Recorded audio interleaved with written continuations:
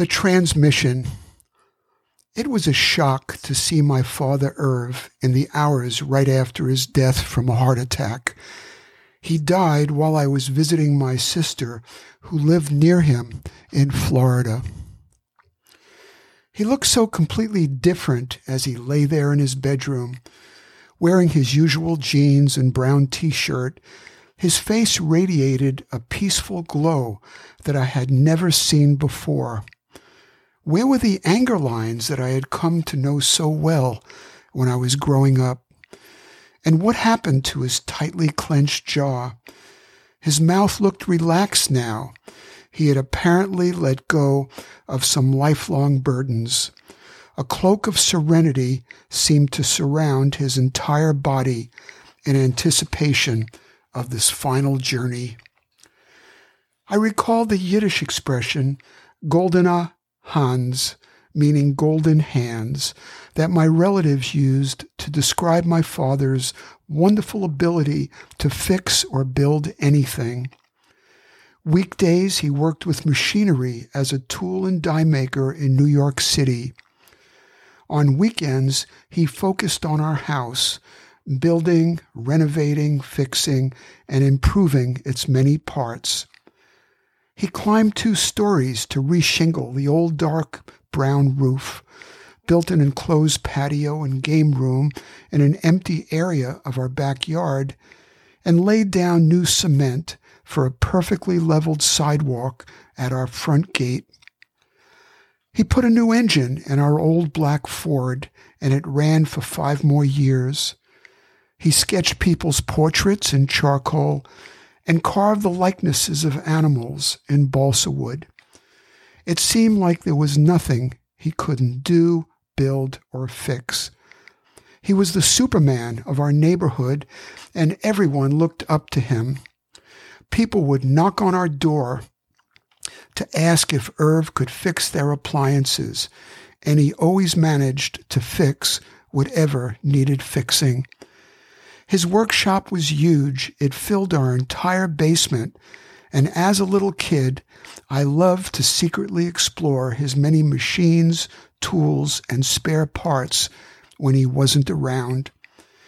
He was very proud of his perfectly organized workshop with its expensive equipment and components, and would never have allowed a little kid to touch anything down there. I had so admired Irv and felt drawn to him at a very young age. He became my hero. I wanted to grow up to be just like him, strong, skilled, and able to do anything out in the world. And I wanted him to teach me how to build, fix, and do all the things that he could do.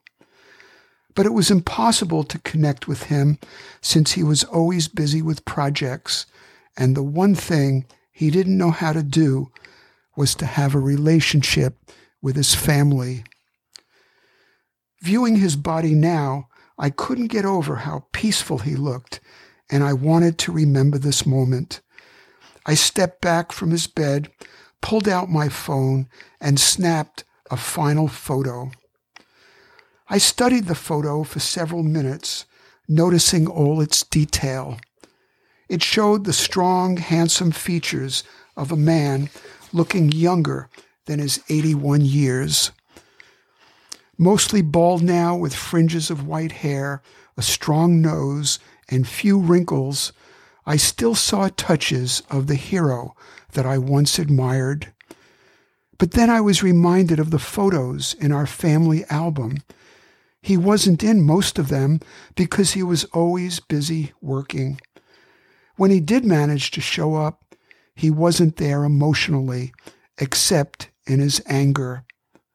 So this picture of a man at peace seemed like a lie, because he never seemed at peace while he was alive. I felt like I was viewing the photo of a stranger. I started talking to this stranger, my father, and these were my words. There was so much that I needed and wanted from you when I was growing up, and you were totally not there for me, for Toby, my twin, for our older brothers Richard and Bernard, and even for Mom. You were always off doing your own thing, and basically you abandoned us all. We were invisible to you, and this was so painful. I craved your attention, but you couldn't give it unless I did something wrong. Then you would get angry, very angry, like some dangerous caged animal aroused from its slumber. You never physically hit me, but you often called me stupid idiot, and your angry words landed many painful blows to its target. A part of me still feels wounded by you these many decades later. And what was your anger about? It hurts so much to have you yell at me and call me stupid idiot. I am not stupid, and I have never been stupid. I'm quite brilliant in a lot of different ways. Right now, I'm feeling very sorry for you and for all that we could have had. We could have been a loving family, but that's not what you wanted. Well, you really missed out. There's so much that you could have gotten from us if you had only been open to receiving our love. So now you're dead, and there's still a part of me that wants the love you were incapable of giving. I know how crazy that is. Looking at Dad's relaxed face as he lay there in bed, I got in touch with what I needed. I wanted him to tell me how sorry he was for all the heartache that he had caused us. Maybe then I might be able to forgive him. But of course, it was too late. Now he was gone forever.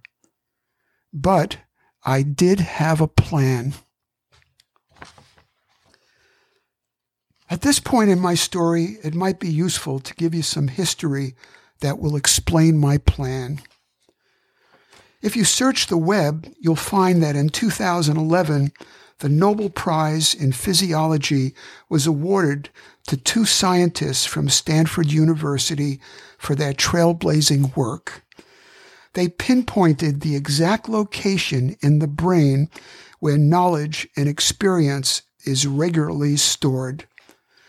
Their work was further expanded by researchers from the University of Colorado, who developed a detailed mapping of this location with its many sectors storing different types of information. A further search of the web will reveal the next major advance, the ability to communicate with this area of the brain via computer.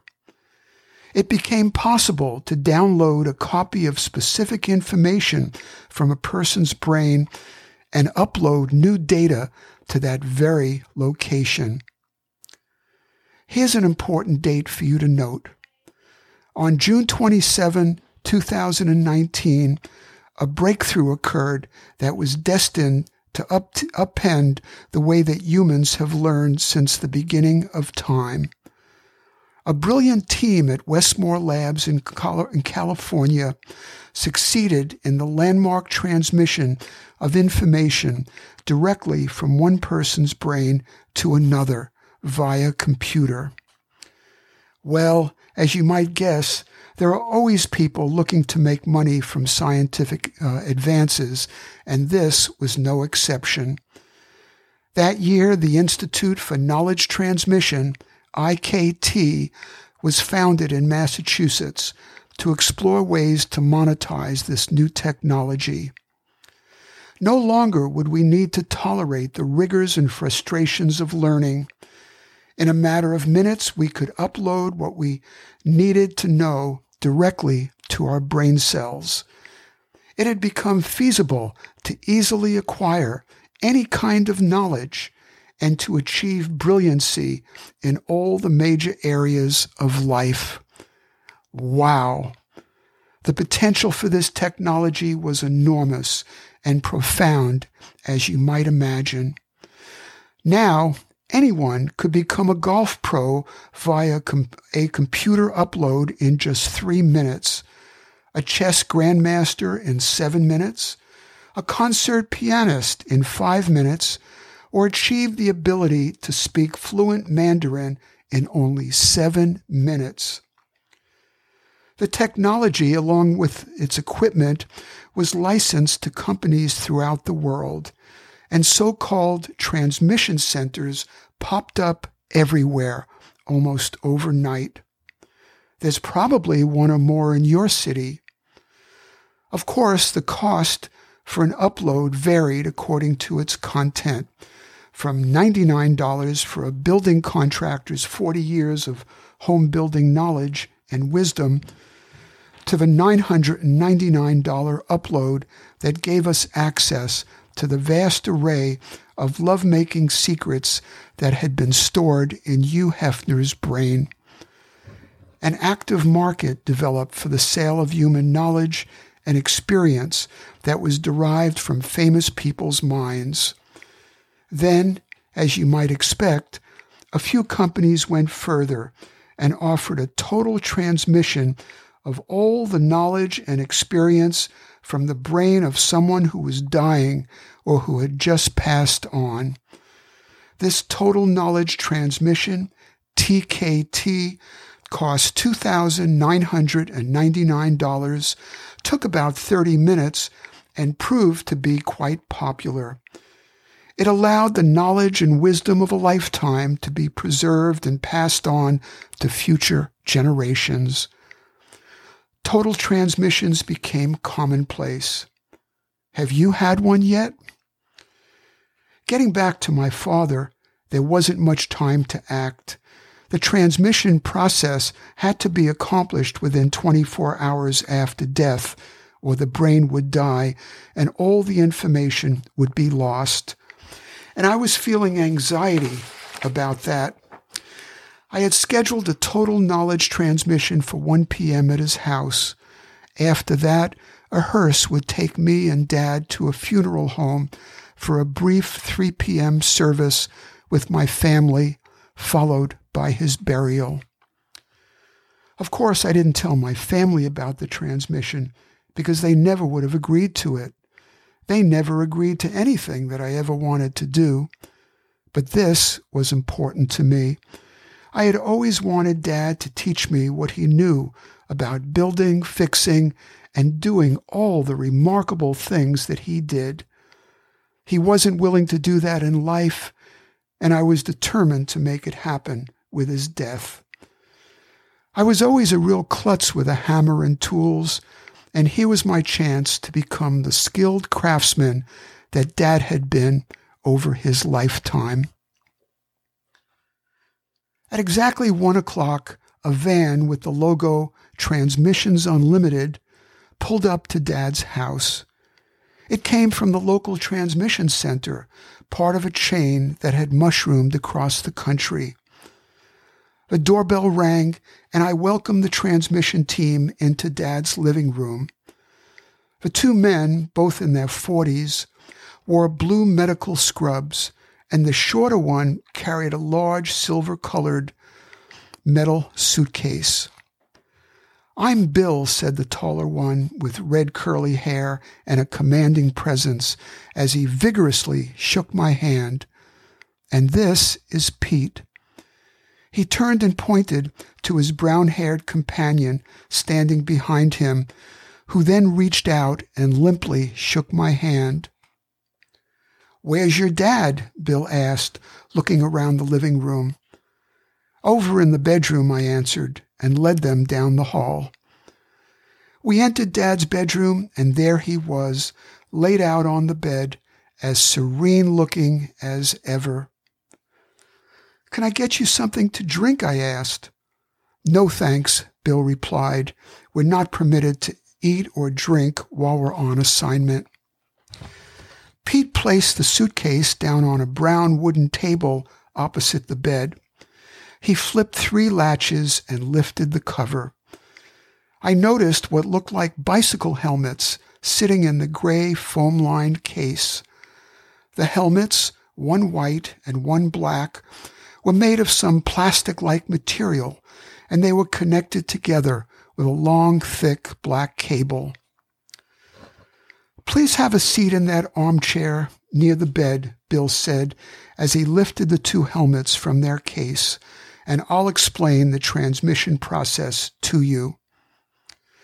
I went over and for the very first time sat down in Dad's favorite maroon leather recliner. It felt so strange to fill this seat that he had inhabited for all those many years. It felt like I didn't deserve to sit there because I wasn't the son that he had wanted. But it also felt appropriate to be sitting there since I would soon be in possession of all his knowledge. Bill's words brought me back from my thoughts. "You will be wearing this white helmet and will place the black one over your dad's head." From inside the case cover, he pulled out what looked like an oversized computer laptop, opened it up, and set it down next to the case. "This is a very straightforward procedure," he said in a most reassuring voice, "and should only take about 30 minutes. I'll position the helmets comfortably on your heads, start up my laptop, access the Total Transmission app, and begin the process. We will need to give you an anesthetic," he said, and pulled a hypodermic needle from a small brown pouch in the upper part of the case. The transmission itself is not painful, but some people freak out when billions of gigabytes of new data first enter their brain. The process is quite harmless. We haven't seen any side effects across the hundreds of transmissions that we've performed. However, I am required to have you sign this waiver." He handed me a pen and a packet of papers stapled together. I browsed through the pages and saw several legal phrases that I didn't understand. But Dad and I were due at the funeral home by 3 p.m., and there was really no time to ask any questions. I turned to page 14 at the back, signed my name in the space provided, and inserted the date on the next line. I handed Bill the disclaimer packet, and he approached me with the hypodermic needle. "Please roll up your sleeve. This will be quick," he said. I followed his direction and felt a sharp, needle-like jab to my right arm. At that point, I started feeling woozy. I became aware of my head falling back on the recliner headrest as I slipped into a deep sleep. When I woke up, I saw Bill and Pete packing up their equipment. I slowly rose from the chair and stood up, feeling very wobbly. "You should take it easy for a while," Bill said as he watched me get to my feet. "You'll probably feel strange for a few days as your brain integrates all that new data." "How long will it take to feel really comfortable with my dad's knowledge?" I asked. "Probably about a week or two. It varies widely from person to person." "Will I take on any of Dad's personality traits?" "No, that doesn't occur. This was just a data transfer." I breathed a sigh of relief as he handed me their bill and reached into my wallet for a credit card. I gave it to them, and they ran it through a machine that was built into the metal case. They gave me a printed receipt. They both shook my hand and thanked me for the business as I walked them to the door. I returned to the bedroom, and Dad looked as calm and relaxed as ever. The hearse arrived shortly after that, and Dad and I headed over to the funeral home where my sister and brothers were waiting. After we arrived, his body was moved, and a brown oak casket soon appeared. We took our seats, and the service began. The Rebbe gave his eulogy and talked about people's admiration for Dad's talent and many skills. He mentioned Dad's role in our family and used the words loving father as he pointed toward Dad's casket. I felt uncomfortable with those words and wished he hadn't said them. The service soon ended, and Dad was buried the next day. Over the following week, I had some occasional headaches, but soon felt like my old self again. I was very aware of all the new knowledge that I had been implanted in my brain. I had strange new feelings of confidence around physical tools that I had never ever handled before. One day, while at the Home Depot to buy some light bulbs, I realized that I could name each of the 36 different kinds of metal fasteners that sat on their shelves. I could also rattle off all the screw thread sizes. I now knew how to repair a 1950 Ford and could easily give you all the dates that the Arverne, New York Fishing Club was scheduled to meet between the years 1956 and 1962. So, a lot of my new knowledge was totally useless.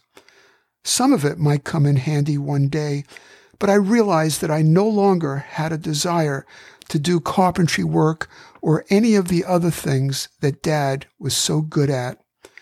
My interest had changed and evolved over the years since my childhood, and none of this new knowledge seemed useful in my present life.